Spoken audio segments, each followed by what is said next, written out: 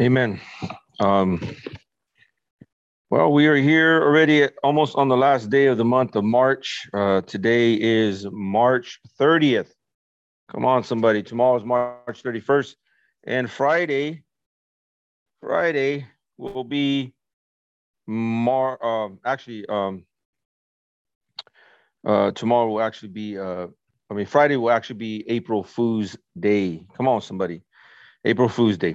So, with that, real quick, amen, we are going to start our midweek service tonight and get really quickly into the Word of God. And we'll share a little bit of something, amen, tonight that the Lord has been given onto us, amen, for this, amen.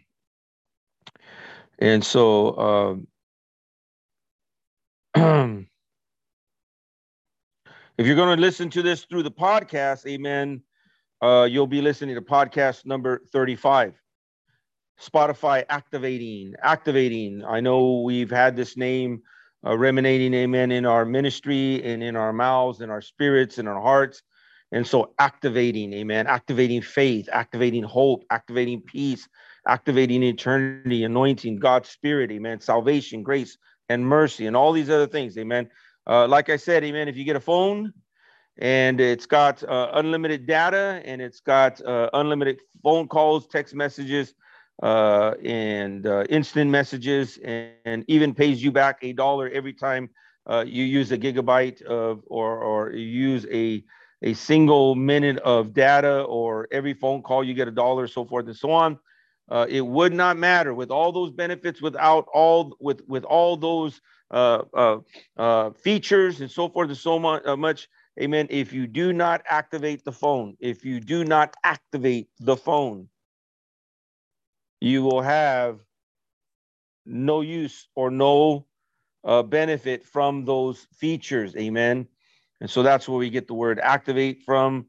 That helps us, amen, to understand what we're doing in the kingdom. Amen. And I believe that we can help people, lead people, and be example to other people, even to ourselves. Amen. To example, amen, the activation of God's grace, mercy, and love into our own lives. Amen. You and I, amen, could more likely and hopefully help someone else, amen, come to know Jesus Christ as their Lord and Savior. Come on, somebody. And so with that, amen, we come before the presence of the Lord, and we quickly get into this message, amen, tonight. Now, it is always seeming that lately we are just having problems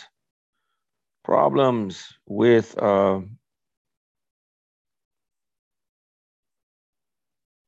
connecting, man. I don't know what it is, amen. The meeting is being recorded by somebody else. Got it. I am going to stay a host. And with that, I'm going to mute myself so that there's no interference, and take my video off so that we can be looking at one screen. Can you say amen? Hallelujah. I'm excited tonight, amen.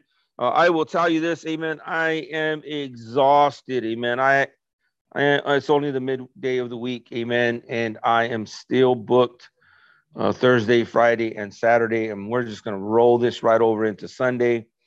And then Monday, we start all over again. Monday, Tuesday, and Wednesday, we'll be out in the mountains, amen. And of course, next week is a celebratorial time for myself, as it'll be my birthday, amen. And so we're going to be out there, amen, fellowshipping by the lake and so forth and so on, starting on Monday. So I've been going since Sunday, amen. And so thank you, Jesus, amen. We'll get rest, amen, and be able to recuperate, amen, in the name of the Lord. I do, however, want to start, amen, this message out tonight, amen, to our church members. Please keep the Silva family in prayer in the city of Pomona. Keep Brother Jonathan in prayer, amen, as they have lost their younger brother. Brother Jonathan's first younger brother, amen, was involved, amen, in a murder, amen, and he was murdered, amen, and is gone on to be with the Lord. And so we are just devastated by this, amen. I've getting to know his brother, amen. And I actually met him uh, way before I even knew Brother Jonathan on the streets in Pomona and so forth and so on. But amen, he's now resting in the peace of the Lord. This is not the way that we ever desire it to happen or for him to find the Lord or find salvation, amen. But unfortunately, he is no longer with us, amen. And so just keep them. Right now, they are still trying to work through some of the initial processes of that. And so I'm not going to say his name or anything like that. I'm going to leave that up to them. But as a church, amen, as we've been learning in our 4-part series, amen, the church is the body, the church is the temple, the mystery of the word of God, or the mystery of the church, amen. And so with that, amen, we just want to lift them up in prayer. And I want to pray that if you will mind, don't mind that with me today for this podcast 35. And if you're on YouTube, it'll be on our activating page. Um, on YouTube. Father, we just come before you right now, God, and we lift up, God, the Silver family. And I'm so grateful, God, to be able to meet his sister, Brother Jonathan's sister, his mom, amen, this afternoon. And we lift up, God, all of them, plus the youngest brother that has survived, amen. And we lift up Brother Jonathan for his passion, amen, to not only receive salvation through Jesus Christ for himself, but for his marriage and for his children, but to be a warrior, God, to be a warrior, God, to believe and pray for his two younger brothers, God, that they would come to know you, Jesus, and be able to have a life, amen, as Brother Jonathan's begin to experience, amen, for his marriage and his own family, amen, his immediate family, his children and his wife. But God, we pray for that whole family, God. We pray, God, for everyone that is affected by this, God. We know that as our ancestors get older and older, it's harder and harder to break these types of news to them. So we pray for the grandmother, the great grandmother, God. We pray, God, that you would just ready her heart and her soul and her spirit, God. Mom there, God, will you just please, God, give her the peace that surpasses all understanding, God, that as she navigates through this, God, that she will just experience your tender, loving care and your embracement, God, of mercy and grace. That Brother Jonathan, during this time, God, would be the man of God that you have been, God, discipling, that you have been working on, God, that you have been molding and guiding, God, that he could be there for his sisters, God, that he'd be there for his brothers. And so, Father, and his family, God, and we pray for little Robert, God, as I've had him, God, for the last couple of days, God, and that you would just allow him, God, to navigate through this and allow, Father God, just your peace and your mercy to be upon them as a family and us as a church, that we can help, God, and support them, God, in any way that we can. So we move forward, God, with this, but we rest it in your hands and your love and your mercy and your grace, God, as we come before you tonight in Jesus' name. Amen. Never, amen, an easy thing to deal with in each and every one of our lives. Amen. I'm taken back by that, amen, because I've been just believing with Brother Jonathan for that huge, huge miraculous breakthrough. But we know God has his way, amen, to um, get in us home with them. And so we leave that. We pray for the police department, the fire department, and all the investigators and everything else that it will come to surface, amen, what is behind all of that is entailed in there. Amen. With that, amen, Lord. Church, we come together in this podcast, this church service on Wednesday, and we look at our series, amen, tonight in the area, amen, as we've been looking, amen, at these parts, amen, the body, the temple, a mystery, and now today, the church as the new man. Now we know that, amen, that when we are separated with the body, amen, we're in presence with the Lord, amen, and with that, we do understand that we are a new creation in Christ Jesus, but that in that moment, we are now in the new creation of righteousness, amen. And in that righteousness, amen, there's no pain, there's no suffering, there's no struggle, amen. There's no hindrance, there's no setbacks, amen, because we're now in the presence of the living God and Jesus Christ, our Lord and Savior. And as we're beginning to with a couple of more this next Sunday, and then next Wednesday, a week from today, we'll be done with this series. And then we'll get into the most glorious understanding that we have, amen, with, amen, the announcements and the celebration of the resurrection of our Lord and Savior Jesus Christ, amen. And that which brings this hope. Why can we pray for hope? Amen. Because we have this resurrection, or the risen Lord, amen, that defeated death and gives you and I, amen, the inheritance to eternal life. Another thing, amen, I want to pray for Sister Penny, amen, because we're believing, amen, continually for her health, amen, and so she's had these issues beginning to manifest, amen. So we pray, amen, that the doctors, amen, get a handle on that God will relieve the pain that she's encountering right now. We also know, amen, that in less than a week, amen, on Monday or Tuesday, amen, or actually Monday, she'll be flying out to Texas, amen, to be there with family. So we're praying for her as well. Excuse me, and everyone else, amen, in the church, because that's what we do, amen. We're praying, amen, for one another. So today, amen, in part 4, amen, the church, we're going to look at, amen, the area as a new man, amen.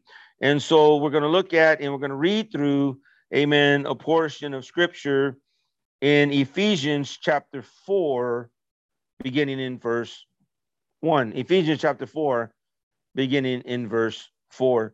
And I, therefore, the prisoner of the Lord, beseech you to walk worthy. I'll say that again, to walk worthy. Now, I want to just stop that real quick. Walk, because it's Wednesday, and we can break it down, and we can have a little discussion on this, amen. But walk. Yes, we get saved, and we've been talking about this, amen. We get saved by grace without works, amen. We are saved as a free gift from God, amen. But that's one point, amen, in all our experience here on this earth with our relationship with our Lord and Savior, Jesus Christ, and our Creator, God Almighty, and our Comforter, our conviction that we have been given, amen, via the Holy Spirit, amen. So with that, amen, we come and we see this, amen, that is a free gift. There's nothing you can do to earn it. But the Bible does teach us we are to walk. We are to function. We are to have an active life and a reactive life, an outcome, amen, of the grace and mercy that we get from God out of freeness without cost. And so Paul begins this, amen, to the church of Ephesus, and he says, I beseech you to walk worthy. So that word worthy, not just to walk, but walk worthy of the calling. And so when God saved you and I, amen, he gave us a calling. And that calling, amen, was into redemption. That calling was into deliverance and to being set free. It is a calling into healing, amen. We know that God gives us, amen, the power of healing and the outcome of healing. And so with that, amen, we are to walk in the trust and the belief and the hope and the faith that we're going to be healed. Now, I've always taught this, amen. There are different forms of healing. There is that what we call the temporary healing. Meaning, amen, you have an injury at one part of your body, amen, and then it goes away, and then all of a sudden it triggers again, or it's re-injured, amen. So you're not immune, amen, to injury in that area, and even more so when you injure one area, especially in a sprain, where like an ankle or wrist or something like that, that really never has the full potential of or the adequacy, amen, of complete healing, amen. So they'll always have a weakness because it's always being used and so forth and so on. That's why sometimes they say, a fracture is worse than a broken bone, because a fracture really never broke, and so really has a difficulty healing strong. When you have a break, amen, they can put pins in there and do everything else, and then it has a better way, a better chance of healing completely and stronger, amen. So when we think about this, amen, we have temporary healing. And then we have, amen, complete healing, amen. So when we think about this, we're talking about the area where when we have healing and complete healing, in other words, there is a place, amen, that we injured ourselves and no longer experience that healing ever again. However, we can now, amen, be inflicted with another sickness. So I can be healed from cancer, but then I could have high blood pressure and pass away with a stroke, and I've been inflicted with that sickness, amen. And then we call, amen, eternal healing. Now, I want you to understand that how we get to the eternal, because there's areas of our body that we need healing. We need mental healing. There's things in our minds that we need healing from. Amen. We need emotional healing. Amen. Things that have gone on. Amen. That have afflicted us in our emotions, meaning our feelings or our hearts. Amen. So we have mental healing. We have emotional healing. And then we go into this place where we need physical healing, which I just gave you. There's three categories of healing. There's that temporary healing, and then there's that complete healing. Amen. And then the last one, as we go from mental healing, emotional healing, physical healing, we then go into spiritual healing. Many times, amen, we have been afflicted, amen, we've been offended, or we've experienced things that we maybe should not have ever experienced, amen, in our walk with our faith with God, or even via the church, amen, which we deem, amen, many times church hurts. And so at those times, amen, we go through those moments where we need spiritual healing. Amen. And with that, amen, we look at the category of eternal healing. In other words, amen, I could be busted in my wrist. I could be dealing with cancer. I could be dealing at the same time with high blood pressure. I could be discarded from the church. In other words, amen, you're just a bag of needs. Amen. If it ain't your wrist, it's your heart. If it's not your heart or high blood pressure, now you got cancer, man. My God, what else is going to go next? Amen. You're going to start having leprosy and your skin's going to fall up, And so sometimes we bother people when we have all these needs. Amen. And so that could be an affliction spiritually when I need the church is not there. And so the reality is that when we experience eternal healing, all those things will no longer exist. And so I share this a lot of times when people ask, amen, I say, my wife, amen, she had one stroke and then a month goes by. She has 3 strokes on the same day. She's in ICU, life support for a little over 45 days. She comes out and then she spends a whole year of physical healing, amen. Some of the first things were emotional healings. She had to realize, amen, the physical things that she normally used to do, she could no longer do until she recovered. There was a mental healing, amen, where there are many times that whether it was just her and I and saying, I'm not beautiful no more, or you don't love me no more, you're not attracted to me, these things, amen, because I was her nurse, amen. So I would sit with her and I would explain to her, hey, listen, I'm looking at you as my wife, but I'm looking at you in pure eyes, amen. I treat you, I serve you, I care for you, not in a sexual way, but I care and treat and serve you, amen, in a caring way, amen, a nurturing way as your husband to serve you until death do us part. And so there was a lot of times that it was a mental healing, amen. And so you really do love me. Yes, I do. And I still think you're sexy, even when you're kicking that walker away, amen. And she started laughing. I said, didn't I ever tell you, amen, I'm going to be attracted to you and flirting with you and freaking on you, amen, even when we're 80, 90 years old and we're bumping, walkers, amen. And so she would be reminded of that. And so God began to heal her mentally. And so in that, amen, we go a whole year and God just gave us an enormously blessed year, amen, with that recovery. And then she received her glorious and grand healing, which was eternal healing, amen. And that eternal healing meant, amen, she's dancing on streets of gold, amen. She's running through the gardens right there in the heavenly place of eternity, and so forth and so on, amen. And so with that, amen, we must understand that there's places in our lives, amen, that we are walking towards according, amen, to that calling in which Christ called you and I, amen. Verse 2 says, amen, with all lowliness and gentleness, with long suffering, bearing with one another in love. Verse 3, endeavoring, amen, to keep the unity. That's a key word, because this portion of scripture is dealing with a unity. So the church as a body, the church as a temple, the church as a mystery, and now today, the church as a new creation or a new person or a new individual, amen. Because when you think about this, with all lowliness, with gentleness, with long suffering, with bearing with one another in love, endeavoring to keep the unity of the Spirit in the bond of peace. And it says, therefore, in verse 4, there is one body, one Spirit, just as you were called in one hope of your calling. And verse 5 says, amen, one Lord, one faith, one baptism, one God, one Father of all, who is above all and through all and in you all. One body, one Spirit, one God. Amen. One Lord, one faith, one baptism, one God, one Father of all, who is above all, amen, who is through all and is in you all. Amen.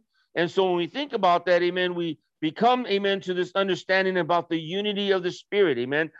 The spiritual unity was so much a part of the life and the teaching of the early church that the Apostle Paul, amen, assumed that the presence of such unity, as in this passage, that he instructed us to do everything possible to keep and preserve the unity of the Spirit. Can you say amen? Verse 7 goes on to say, amen, but to each one of us was given grace, was given according to the measure of Christ's gift. Amen. Therefore, he says, when he ascended on high, he led captivity captive and gave gifts to men. And so going through this portion of the next scripture is very key. Amen. This is the Ephesians 4:12 model, 4:12 model. There's something more than just receiving the free gift of grace and the mercy that comes along with the grace in our understanding as salvation. There's also mercy, but there's something that's supposed to be the outcome of that free gift. And it says in verse 9, now he, as he ascended, amen, what does it mean? But that he first descended into the lower parts of the earth. He who descended is also the one who ascended far above all the heavens, that he might fulfill all things.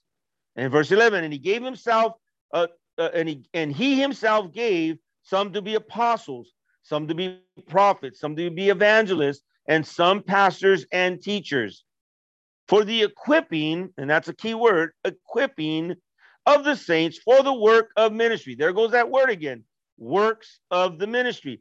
And so when I talked about this, about the church being a temple and started off in the church being one body, amen, we get into that understanding. It is a free gift.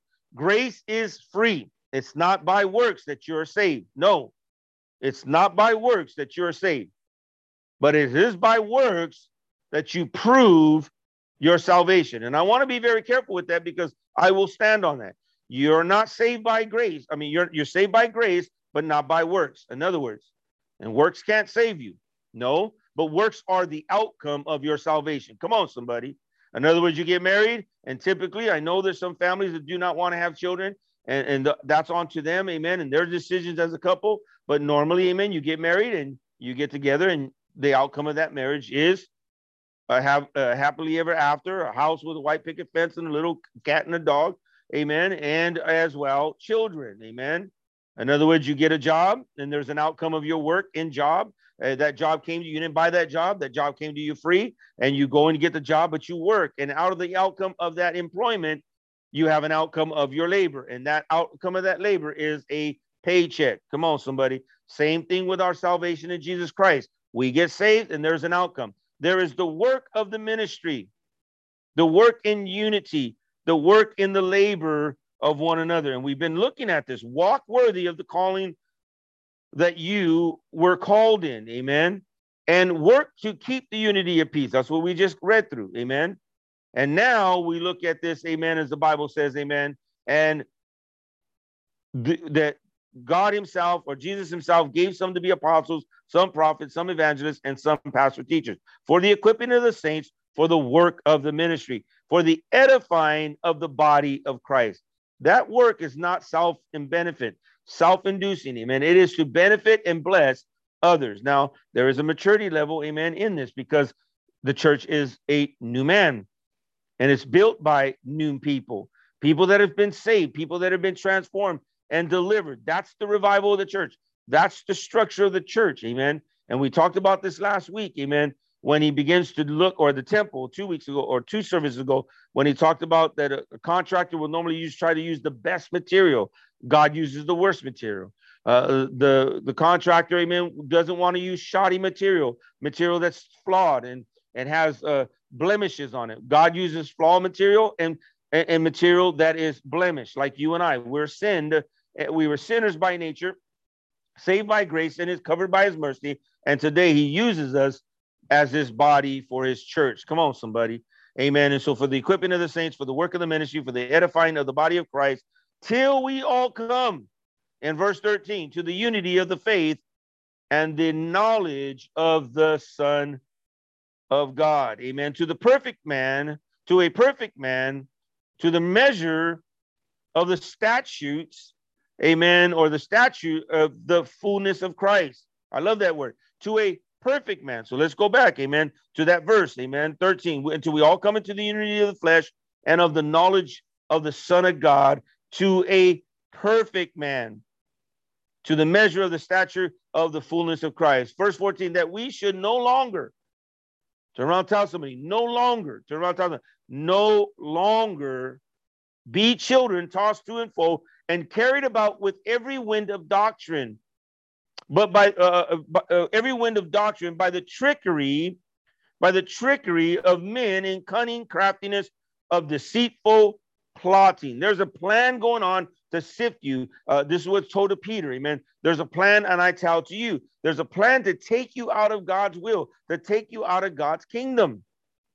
And so that's where Paul begins to teach, to be carried around with everything that's going on. Woo, you know, and I'm going to pick on it, but, you know, woo, you know, we're on Zoom today. Woo, you know, social media. Look at all the people that are watching us.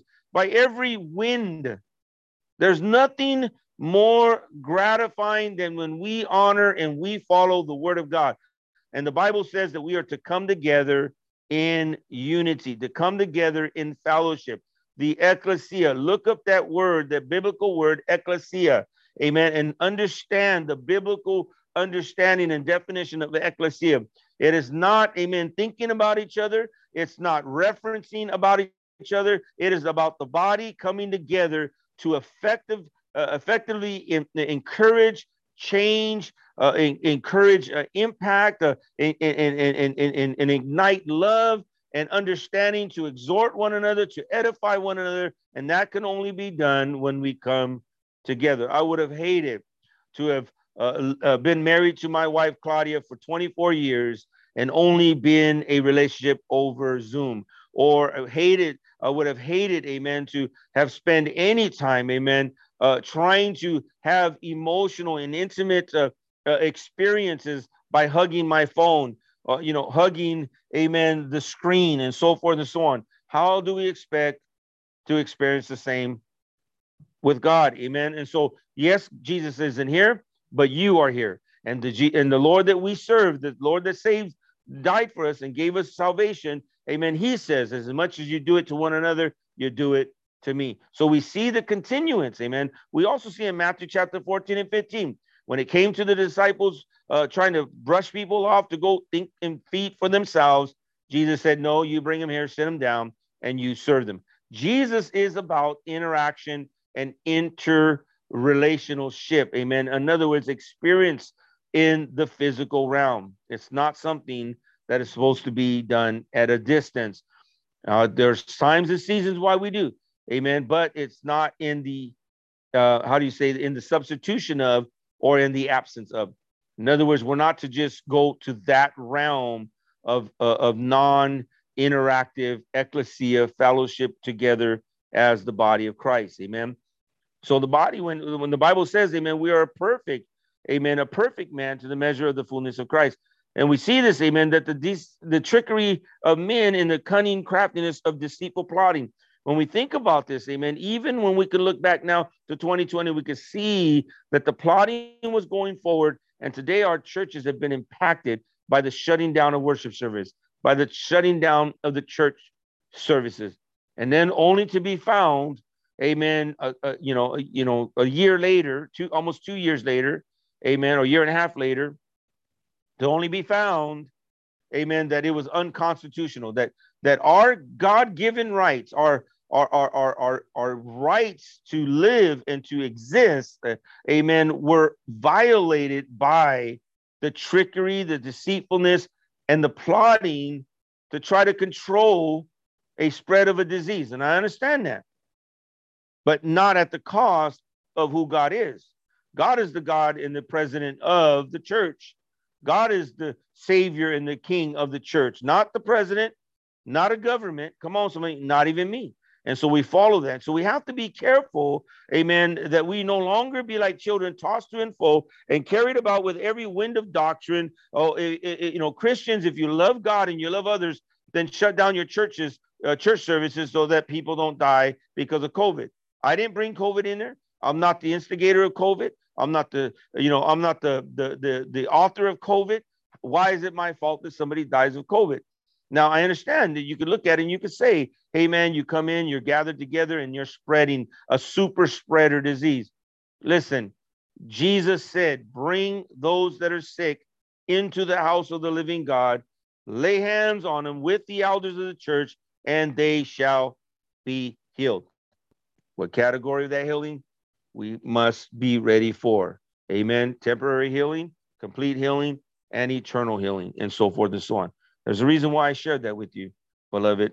And so now the Bible goes on to say in verse 15, but speaking the truth in love may grow up in all things into him who is the head of Christ. Amen. And verse 16 says, for whom the whole body joined and knit together by every joint supplies according to the effective working by which every part does its share.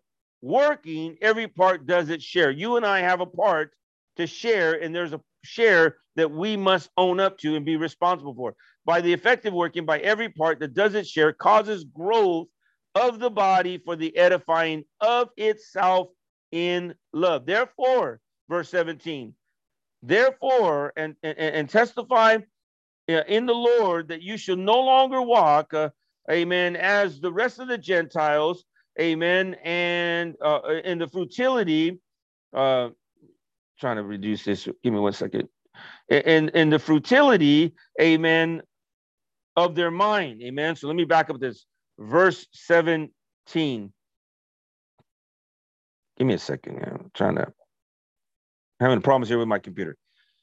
Verse 17, this I say, therefore, testify in the Lord that you no longer walk according to the rest of the Gentiles walk, amen, in the futility of their mind, having their understanding darkened, in verse 18, being alienated from the life of God because of the ignorance that is in them, because of the blindness of their heart. Blindness of eyes, blindness of hearts, you see through your heart. Come on, your heart sees through your eyes. Blindness of their heart. Verse 19, who being past feeling have given themselves over to lewdness, to work all uncleanness with greediness. Verse 20, but you have not so learned Christ. If indeed you have heard him, in verse 21, and have been taught by him, as the truth is in Jesus Christ, amen. Verse 22, that you put off concerning your former conduct, that you put off the former conduct, the old man which grows corrupt according to the deceitful lust. And in verse 23, it says, and be renewed, amen, in the spirit of your mind. It opens up with the futility of the mind, walking like the Gentiles. No longer do that. No longer walk like that. And it talks about by the futility of their mind. Right now in verse 23, it says, and be renewed in the spirit of your mind. This is the church. When all these things can take place, amen, that we testify to the Lord, that we should no longer walk as the world walks or as the Gentile walk, and referencing, amen, as the sinner walked, as I used to walk, amen. I no longer walk like that, and I testify about that, amen. And as I testify about that, amen, it is through the power of the testimony that gives all the glory to Jesus Christ, our Lord and Savior. And in that, amen, we know that we are no longer to be walk like the Gentiles in the futility of their mind, having this understanding darkened, amen, and alienated from God because of the ignorance in them and the blindness of their hearts, amen. Being past that feeling that was given, amen, to themselves over to lewdness. When we're blind, we give ourselves over to these ungodly, ugly, unclean, filthy, fleshful, deceitful, lewdness things that we would normally not want to be involved in, amen. And so that's our former life, amen. That's our former time. And so there's the free gift. Salvation comes to you and I. But there is an outcome, response outcome from that salvation. Verse 22, that you put off. That you put off. Jesus ain't going to take it off. Your mama's not going to take it off. Your daddy's not going to take it off. Amen. Your pastor's not going to take it off. Come on, somebody. And so you must put it off. And it doesn't even take it off. Amen. It says put it off. Amen. In other words, take that, because it's going to be a natural thing in us. Amen. The desire to drink, the desire to smoke, the desire to sin will always be within you. When we get saved, it just doesn't go away. Amen. But that desire that's in us, we put that off. Amen. In other words, let me just give you this, maybe hopefully this little illustration of that. When you put off your homework, amen, means that you do not do it right now.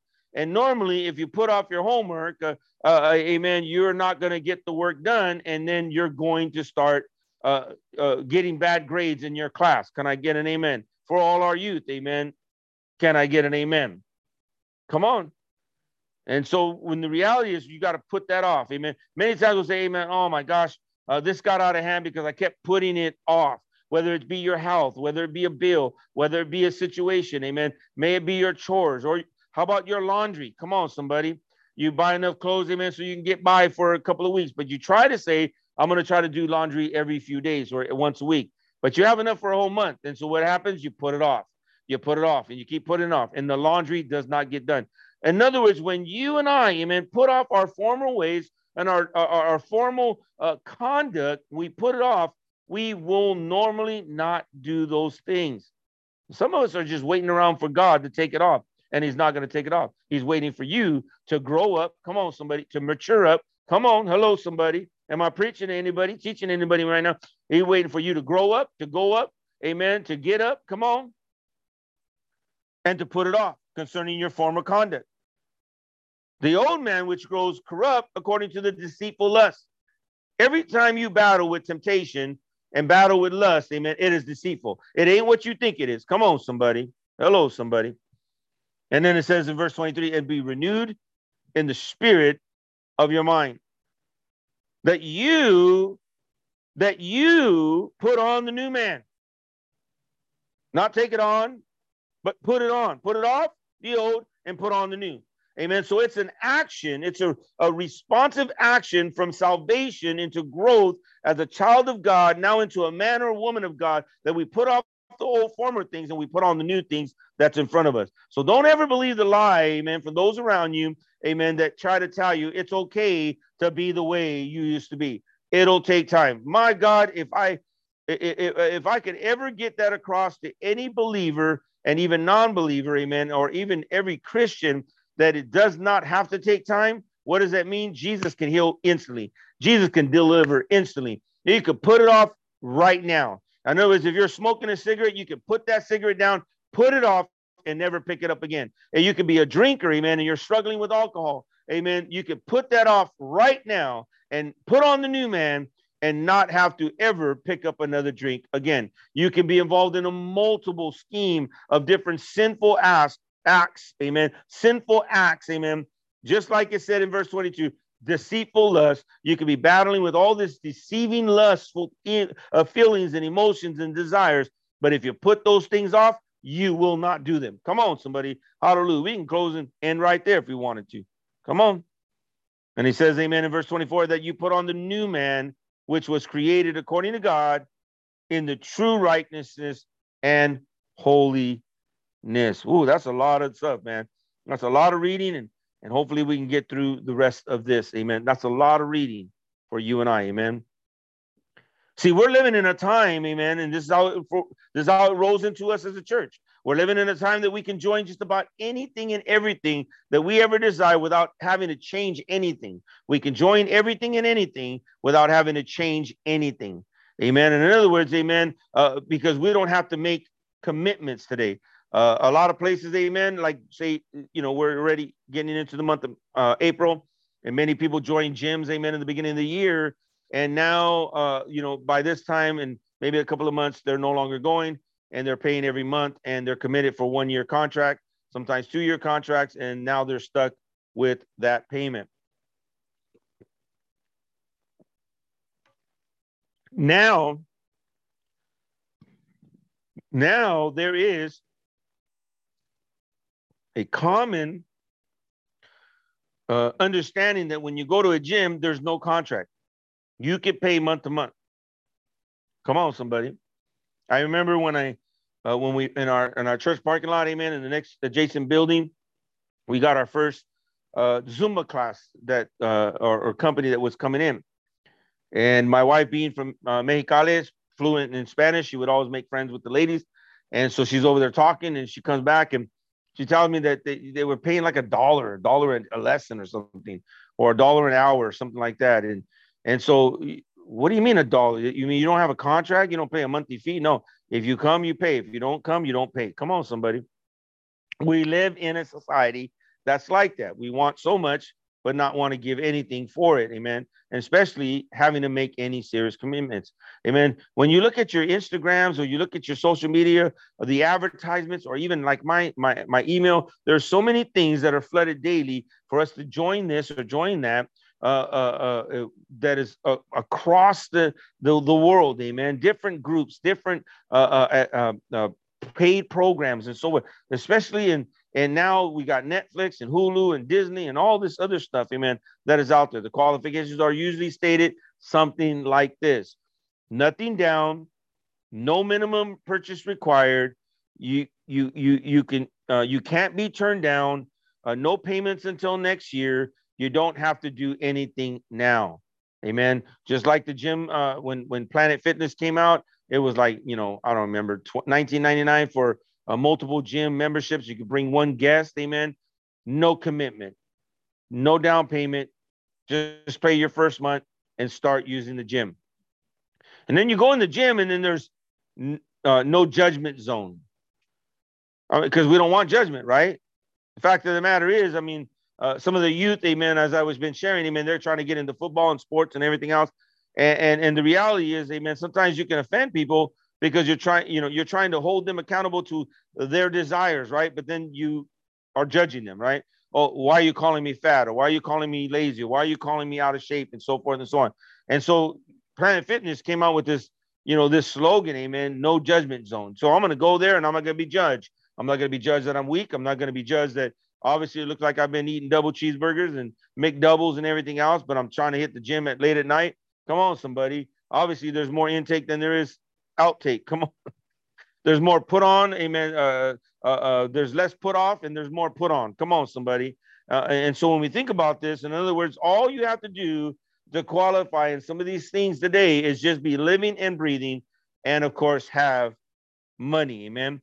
See, when we assure, amen, one another, amen, when we come together, that God's kingdom is different than this exampleship.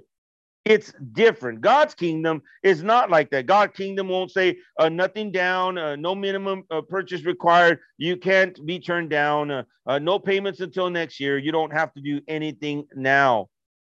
And especially like Planet Fitness, no judgment zone.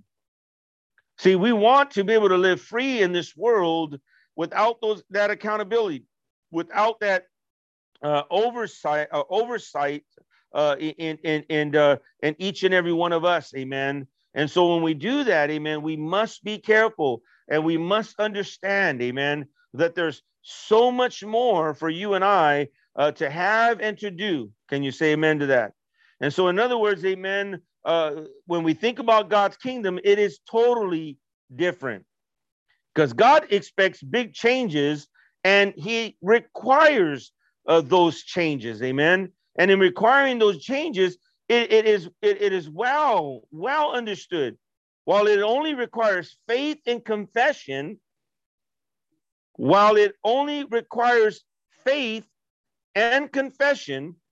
to find a new life in Christ Jesus, it requires a changed perspective and behavior once we have come to Christ. Okay? Although it's only requires faith and confession, free to find a new life in Christ, it does require a changed perspective and behavior once we have come. That's why we get in verses 22 and verses 23 of chapter 4, put off the old self and then put on the new self. Amen. See, it's the biggest hindrance for non-believers around you and I. And I want you to catch this, because this is the power of the church, a new man. See, the world is looking at who you and I are. And why find a desire to listen to your message or to listen to your witness when all they see is words without change, words without action? Let me just explain this to you. Because see, the biggest hindrance for unbelievers to accept the authenticity of Christianity is normally not doctrinal. It's not the word of God.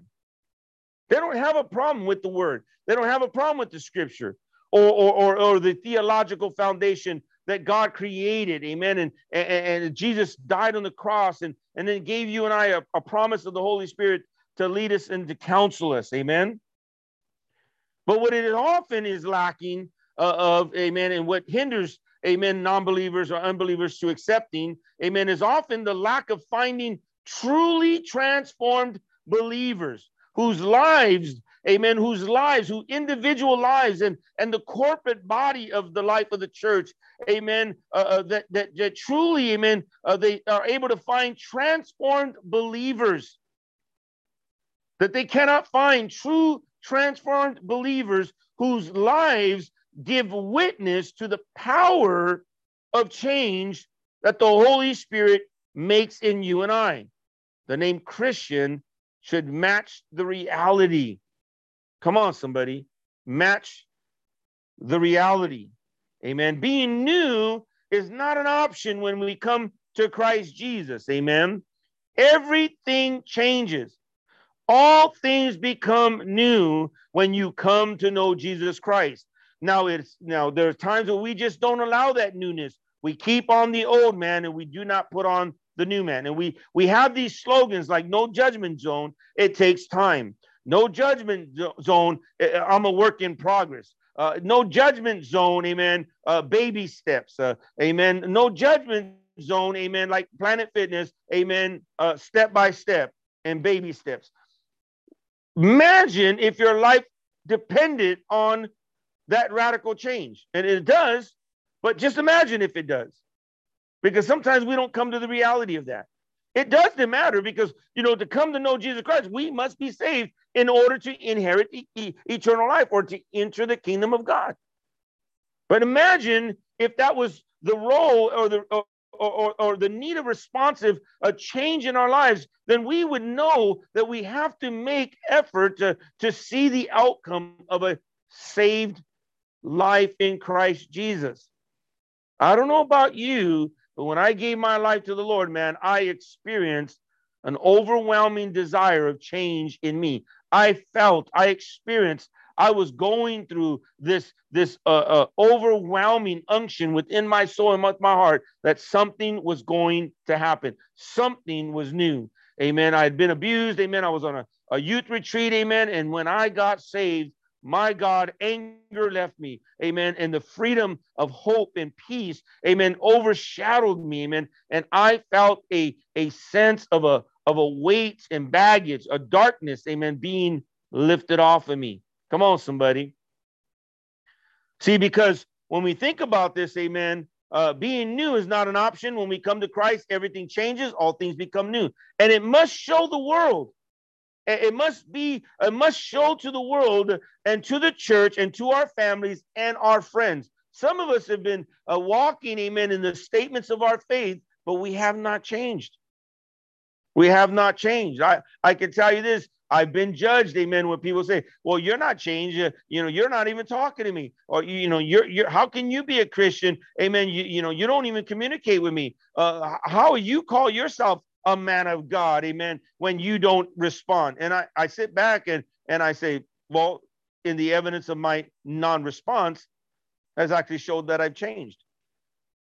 Now, they stopped listening to that, so I stopped responding. Why? I want you to think about this. Because it is in my nature, me as an individual, me as Pastor Ray, or me as known in my family as Little Ray, I'm going to argue. And I'm not going to let you, amen, one-sidedly pull to your favor and disregard my position, amen, of respect, amen. And so therefore, when somebody texts me, when it has to do with somebody that's close to me, somebody that's family, and they say, well, you're not talking to me. Exactly. I've changed. Because normally I wouldn't be that person. Normally I'd pick up the phone and I would talk with you and I would argue back with your point. You want to say this and that? No, that's not true. And this is what needs to take place. And I would argue back. Now I've changed. Why? Because I no longer argue. And when I'm attacked verbally, I no longer respond. And therefore I get the text messages. I get the responses. How dare you? How dare you? How dare? And I'm sorry. You're only proving the fact that I'm changed. Why? Because I'm not going to argue. See, people want to say, no, you need to call me so that I can go off on you and I can yell at you and I can argue with you. But your change is that you don't have to talk back and you don't say nothing. No, listen. As a man of God, I don't even incorporate myself with that ungodly behavior. And I'll tell you this, the majority of the people that do text me and tell me that, they're claimed to be Christians. And they claim to be walking with the Lord. And I learned to be silent because I am walking with the Lord. And therefore, I have nothing to respond to and I have nothing to say because there's no argument. Sometimes in the lack of response is actually a form of respect. Come on, somebody. I don't know about you, but I was raised by my mom and my dad. If you don't have nothing nice to say, don't say nothing at all. Come on. If you don't have anything good to say, don't say nothing at all. And so I'm getting these text messages and sometimes these attacks that I'm not saying nothing. Exactly, because I've got nothing nice to say. I'm changed. Come on, somebody. Because normally I get my foot in my mouth and I get drawn in, amen, like the spirit of Leviathan, like Job, amen. I get drawn into their argument and into their arena. And then next you know it, man, I'm done. They got me. I blew it. Man, how did I? And I would tell my wife, how did I do this again? Just when I said I was going to shut up and keep my mouth sealed, amen, now I'm there, and now they're offended, and now they're angry at me because, yeah, they're right. I should have just been silent. So it should show your family and friends. It should show the world, and it should show the church. Anybody that knows me, especially in the military and everybody, I'll be the first one to stand up and say, you're wrong, man, and we'll talk about this. So I know that it must be shown to one another. Amen. Why? Because when it shows to our family, the Bible teaches that in Christ, we become new creations. This means the church is a new creation also. And there is nothing in this world like the church or the Christian, and the world must see revolutionary lives transformed by the power of God. By the power of God. See, because in verses 1-6 in Ephesians chapter 4, amen, we see the new reality. The new reality. In that new reality, amen, point number A is this, that we're passionate. I always say this, my son doesn't like to hear me preach and speak because many times, amen, he thinks I'm getting angry, but I'm just being passionate about what I believe. See, ultimately in verses 1-3 in Ephesians chapter 4, as we read, ultimately, it is not so much our beliefs that teach the world about Christianity as much as it is our behavior. It is our behavior. And this mirrors Paul's comments about being the actual letters read by everybody around us. Amen. Look at 2 Corinthians chapter 3.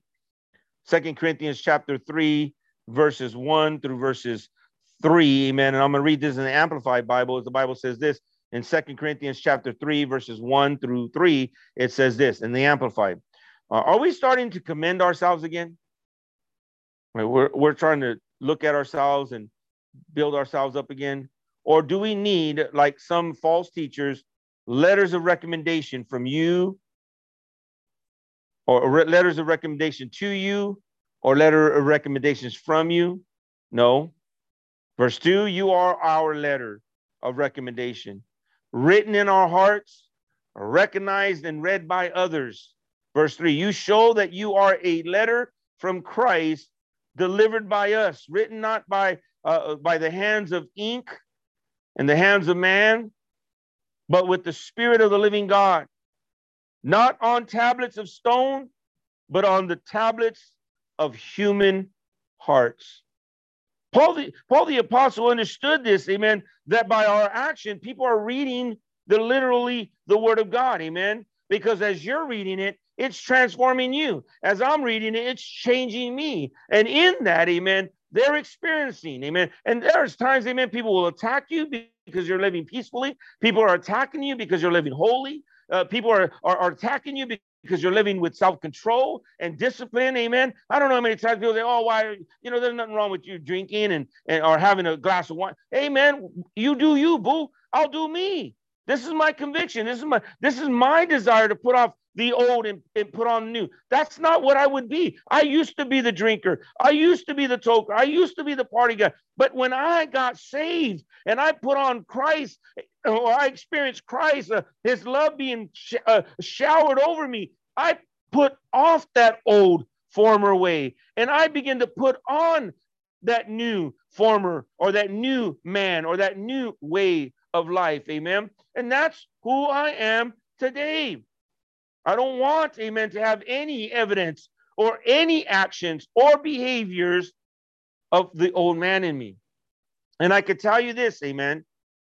I can tell you this, up until, and this is where my wife, amen, was just so gifted. And I thank God, amen, for 2017, because when I made a trip, amen, to Florida, amen, I found myself, amen, so easily drawn back into that adolescent moment.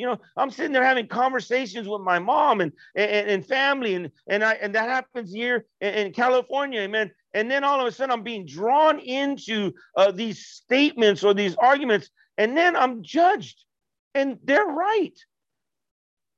Well, you don't have to act like that. You don't have to yell at me, or you don't have to disrespect. And I'm like, my God, see what happens, amen? The former way comes out because I'm getting angry, I'm getting offended, amen. I'm being drawn back into my past and so forth and so on.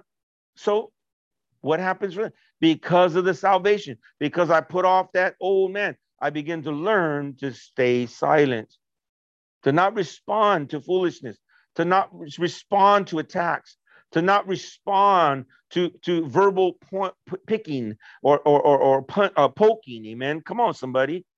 We must understand that people are reading us. I'm happy. I'm at peace. And sometimes that peace means that you eliminate, amen, the ungodliness or the things that draw you in. Amen. I'd rather go through life without one arm if it causes me to sin. Come on, somebody. And enter heaven armless than to enter hell with both my arms. Come on, somebody. And whether that means people in my life or family in my life, amen, that keep drawing me into those places, amen, I'd rather enter the kingdom of heaven, amen, missing out on some of the simple things, amen, than enter heaven having enjoyed all those deceitful lusts and enjoyments that were temporary here on this earth. Am I speaking to somebody? Come on. We are the letters read by everyone. 2 Corinthians chapter 3, verse 2. I'm getting ready to close here. We don't have a lot of time, amen. I try to keep this down to an hour. Paul is quite clear about his passion for living correctly before God and this world. And I want you to understand it in that order. Correctly before God and correctly before this world. You can't get it right with God. You're not going to get it right with the world. Come on, somebody. And so that's the passion, amen. I want to live correctly with God. And with God, amen, I obey him. And I want to follow him. And I want to do as he leads me to do, amen. And he says, I urge you. I urge you. And that's that calling, that push, that tug that Paul's trying to get to you and I to live accordingly. Amen. It is no mere suggestion. Paul's point is simple. If you belong to Christ, your behavior also belongs to Christ. And we are called, amen, to live a life worthy of the calling of salvation.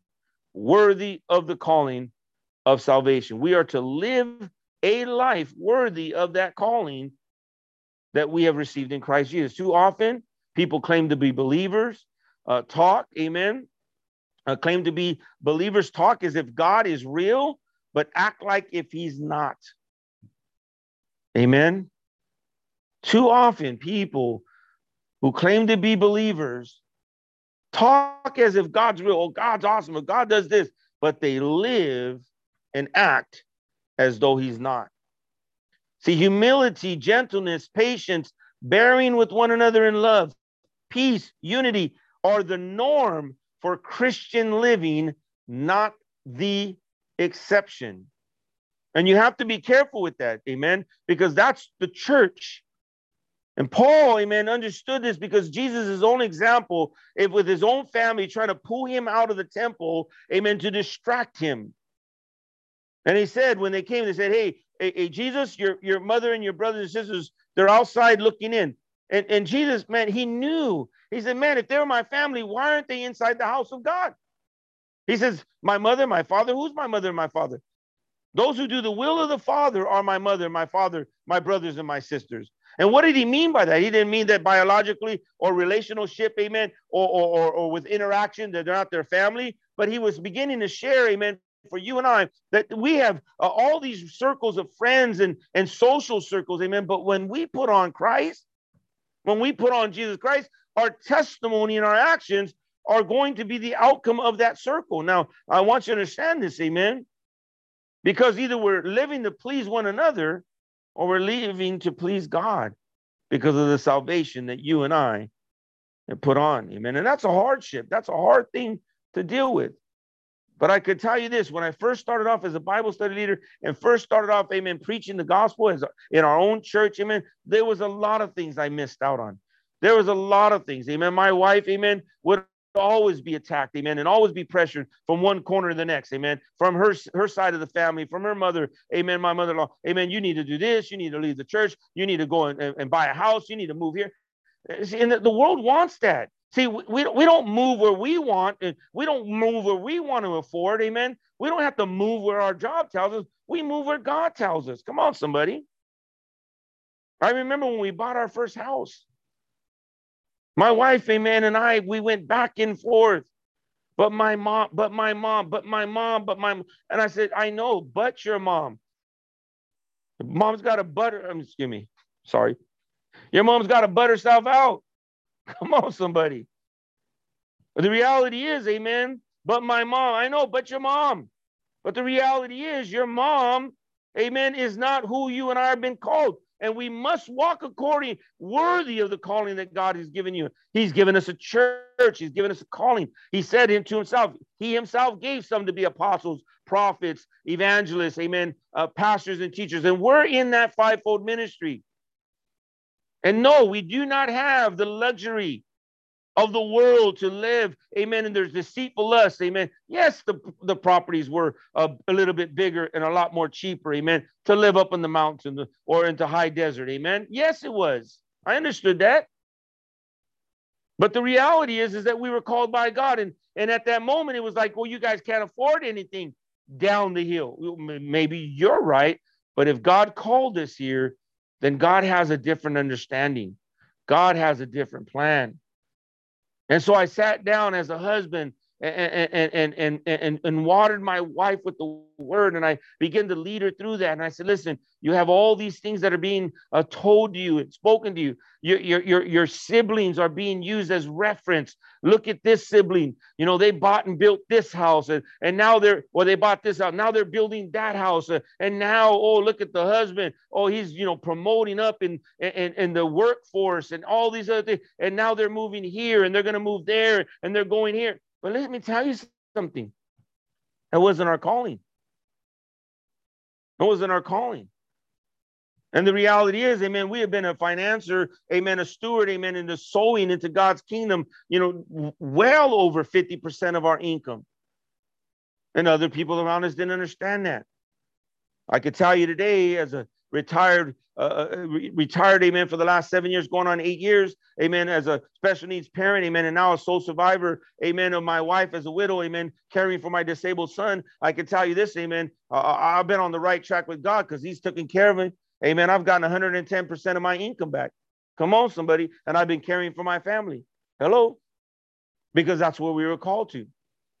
And I want you to understand, amen, when my wife almost broke $100,000, I broke $100,000 a year. But we sold 50% of that income into the ministry and into the kingdom. And today, God has been faithful to see us through. Can I get a witness? Come on, somebody. Cast your bread upon the water, and after many days, it will come back to you. Come on. I'm not preaching prosperity. I'm preaching stewardship and faithfulness and commitment. Come on, somebody. And so, long story short, amen, we're there, and we bought a house right across the street from the church. in an area that we should not have been able to afford, an area that we should not have been able to qualify, an area, amen, that we should not have been able to go through, amen. But I want you to understand this, amen. We were living for the kingdom as we are still today. My wife is in the kingdom, but we're still living for the kingdom. Can I get an amen? And so what happened is I broke it down. I said, look, we're going to save thousands and thousands of dollars, amen, on the overall price, amen. And our mortgage may only be about maybe say $500 to $1,000 cheaper.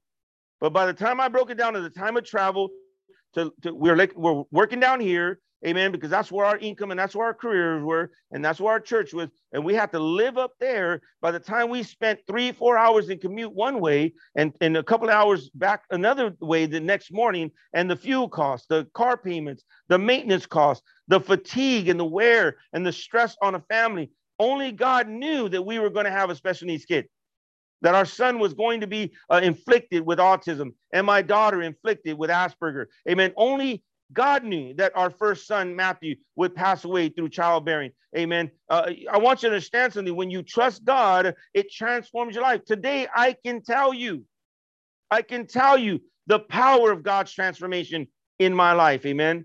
Because we bought across the street, and God moved so mightily, amen, that we bought a house, amen, that we probably thought we could not afford. Amen. We bought it like $200,000 below market already to move in. Come on. Don't tell me that my God is not real or not faithful. Amen. Because no matter our position, we need to be sensitive to one another to reflect the very character of Christ, but even to be careful about using truth to hurt one another. Amen. And so with that, we speak, amen, that we know God is real and we must act it out as though he is real. Come on. And so we think about this, amen. Notice that while God is the one that grants peace and unity, we are the ones responsible for keeping it. Amen. Ephesians chapter 4, verse 3. Make every effort to keep the unity of the Spirit through the bond of peace. We have responsibilities for fleshing out God's graces onto other people. We must be responsible and have that responsibility as the priority in our lives. I want to give you grace.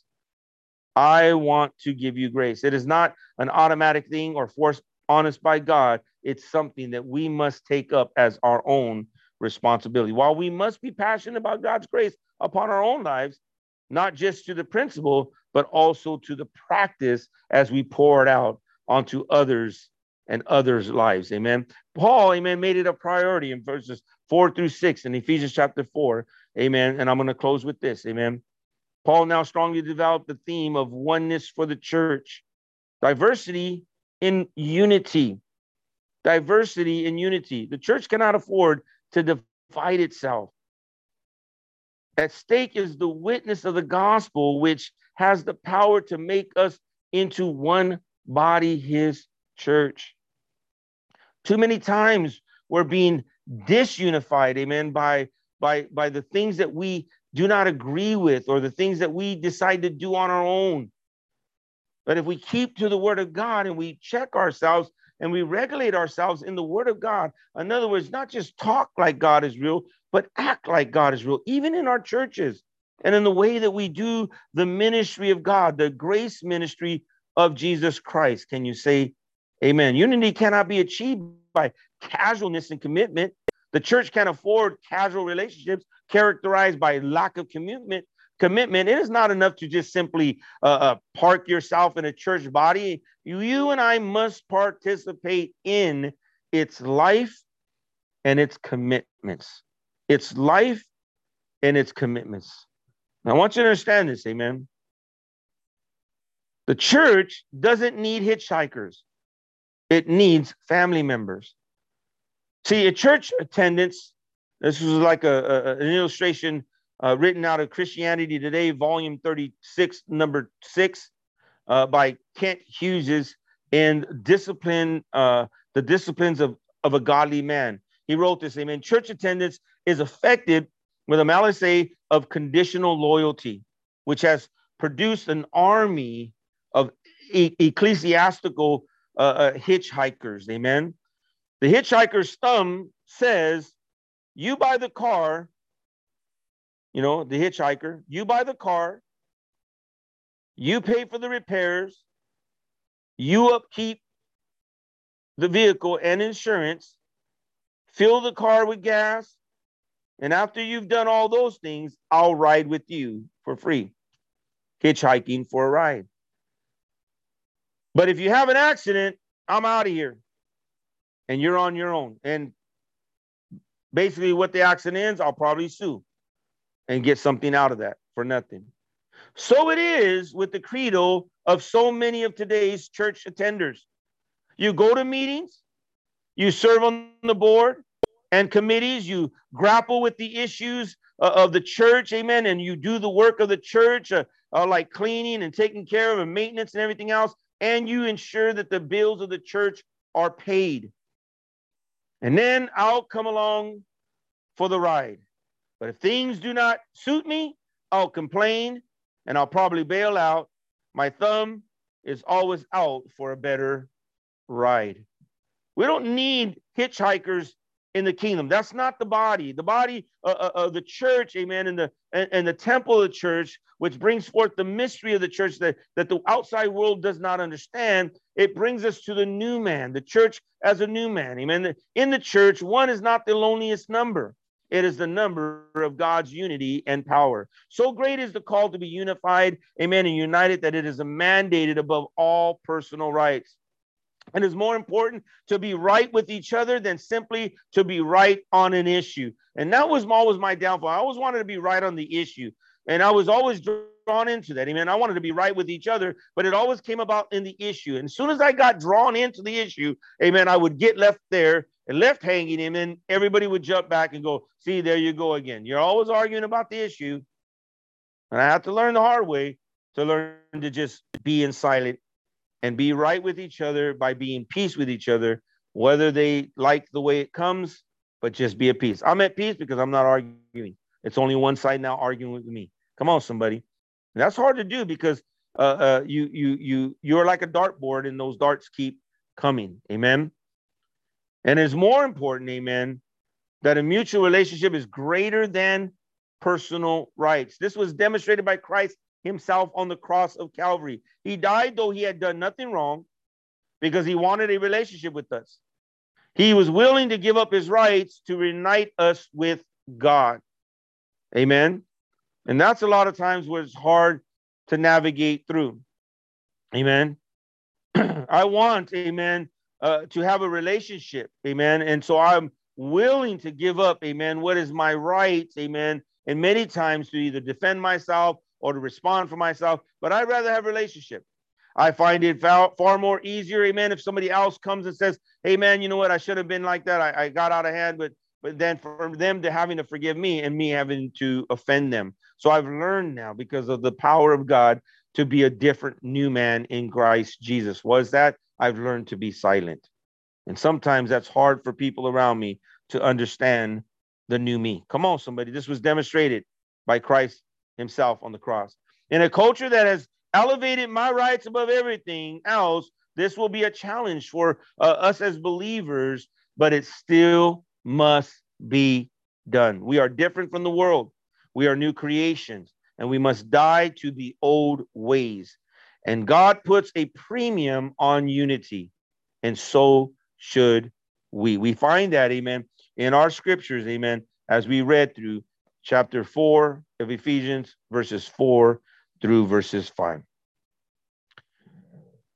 New responsibilities, amen. And I share this with you, amen, as our closing. It's a perspective, amen, that we found in verses 7 to verses 13 in Ephesians chapter 4. Unity doesn't mean that we all do the same thing. It's just that we love the same way. In other words, amen, it doesn't matter that we're doing all the same thing. And many times, some of the things that you might find yourself being in tug of wars and arguments is that people are trying to get you to do the things that the way that they want to. Amen. I'm telling you this had been a landmark in all of my marriage, amen, for 24 years. One side of the family wanting to get us to move up to Barstow. The other side of my family trying to get me to move to Florida. I mean, it's the same old thing. People want you to do what they're doing because they feel that what they're doing is the right thing. But here's the answer. I only understand one thing, that doing the right thing is to serve the Lord. Now, I'm not talking about a hitchhiker, an ecclesiastical, amen, hitchhiker, amen, who just comes in when everybody else is doing the work of the ministry, while everybody else is attending to the ministry of God and to the kingdom of God. And I just come in and determine whether I like what they're doing, if I don't like what they're doing, and then complain about everything that I don't like and everything that they do. And then just hitchhiking again and dumping the place and moving on. That's why it's always been the pinnacle of my statements of life. I've come into this fellowship of Praise Chapel as a marriage, and I don't believe in divorce.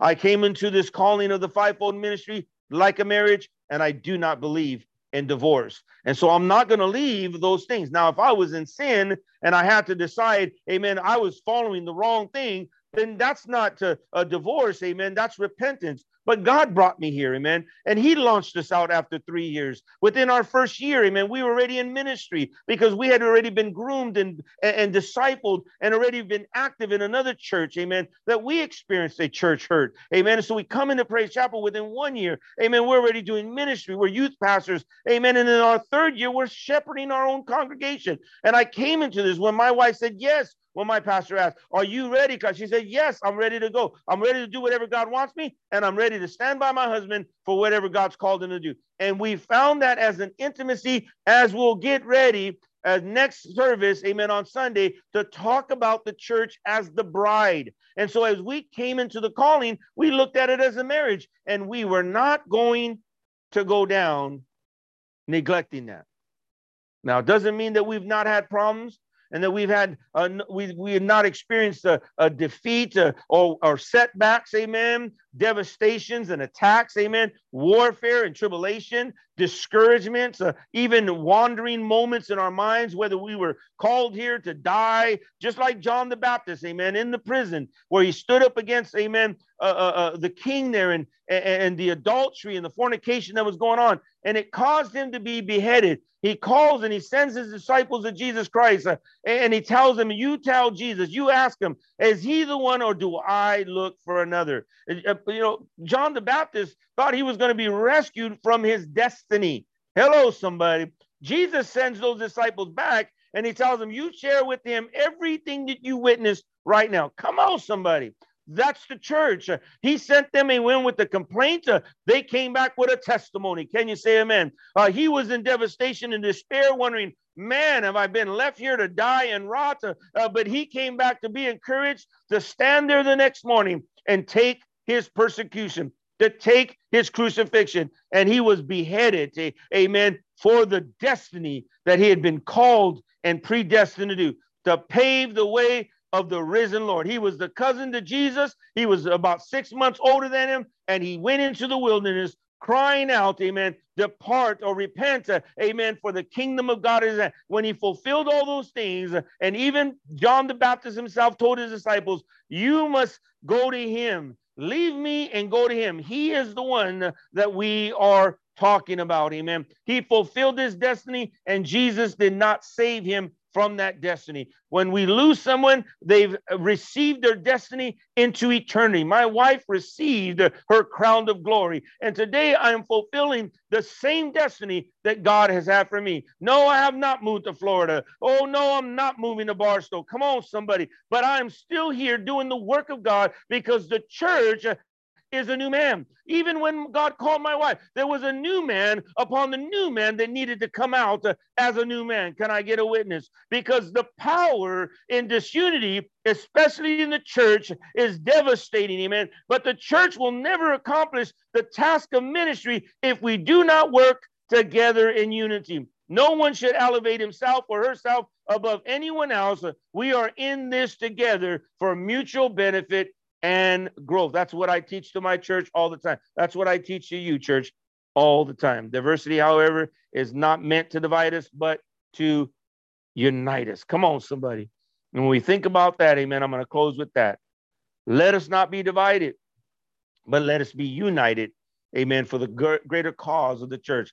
The church is filled with new people, new men, new women of God. Not because you went into a store and bought something new, no, but because Jesus Christ saved you, and the way you live your life is a new creation. a new way of thinking, a new mindset, a new conduct, a new behavior, a new choice, a new desire, and a new passion, and a new responsibility, a renewed responsibility that I'm not here for you to give to me, but God, you gave me everything and anything I could ever possibly ever want. Now I'm going to live for you. Can you say amen? And with that, amen, I want you to tell you something. We have never lost anything. When my wife was here, amen, and even raising our kids, when we lived on a full-time RVing, people would call us and tell us they felt sorry for us, amen. They would say, oh my God, I feel bad for you. Why are you feeling bad when we're living the dream, when we're living the life,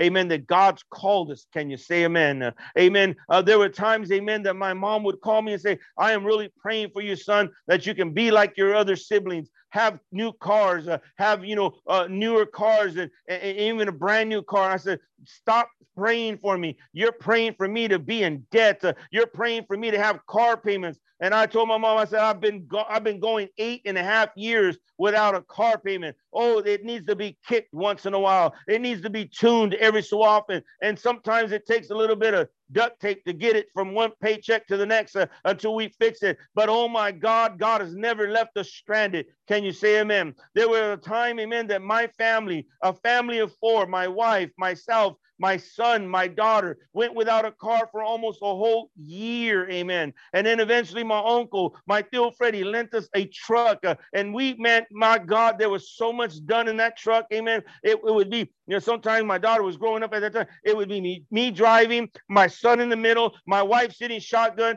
amen. And yes, Brother Bob Bohorkis in the back, amen, under a tarp, tucked in between the instruments, the guitars, the saxophone, and other things, amen. And we'd throw a camouflage tarp over him, amen. And we would drive him and give him a ride home to Pomona, amen. And then my daughter, trying to be older, she would jump on the bus and she would get home to San Dimas, amen. And we would leave her there, amen, as she was becoming a teenager, amen. And we would I would drop my family off, and then Brother Bob would then jump in the front, and then I would take him and drop him off. There were so many things we did. We weren't left. We weren't abandoned. Amen. We were living the dream. We were living the goal and the passion of what God did. So don't let your setbacks, amen, be discouraging. No, if you are on the course of God's plan, then you are unified for his kingdom. The church must be a new man.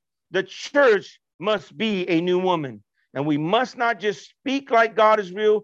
We must live our actions and our activities of our life as if God is real. Come on. No ecclesiastical hitchhikers, amen. No, we don't want God to pay for the car, the insurance, and all that stuff, and we just go on for the free ride. No, we have a responsibility. Ephesians chapter 4, verses 7 through 12, and 12 on to 23 and 22. Amen. We see that there is a responsiveness for you and I, the fivefold ministry, for the equipping of the saints to do the work of the ministry. God bless you. And we pray tonight that you received from this 4th part of this series in Jesus' name.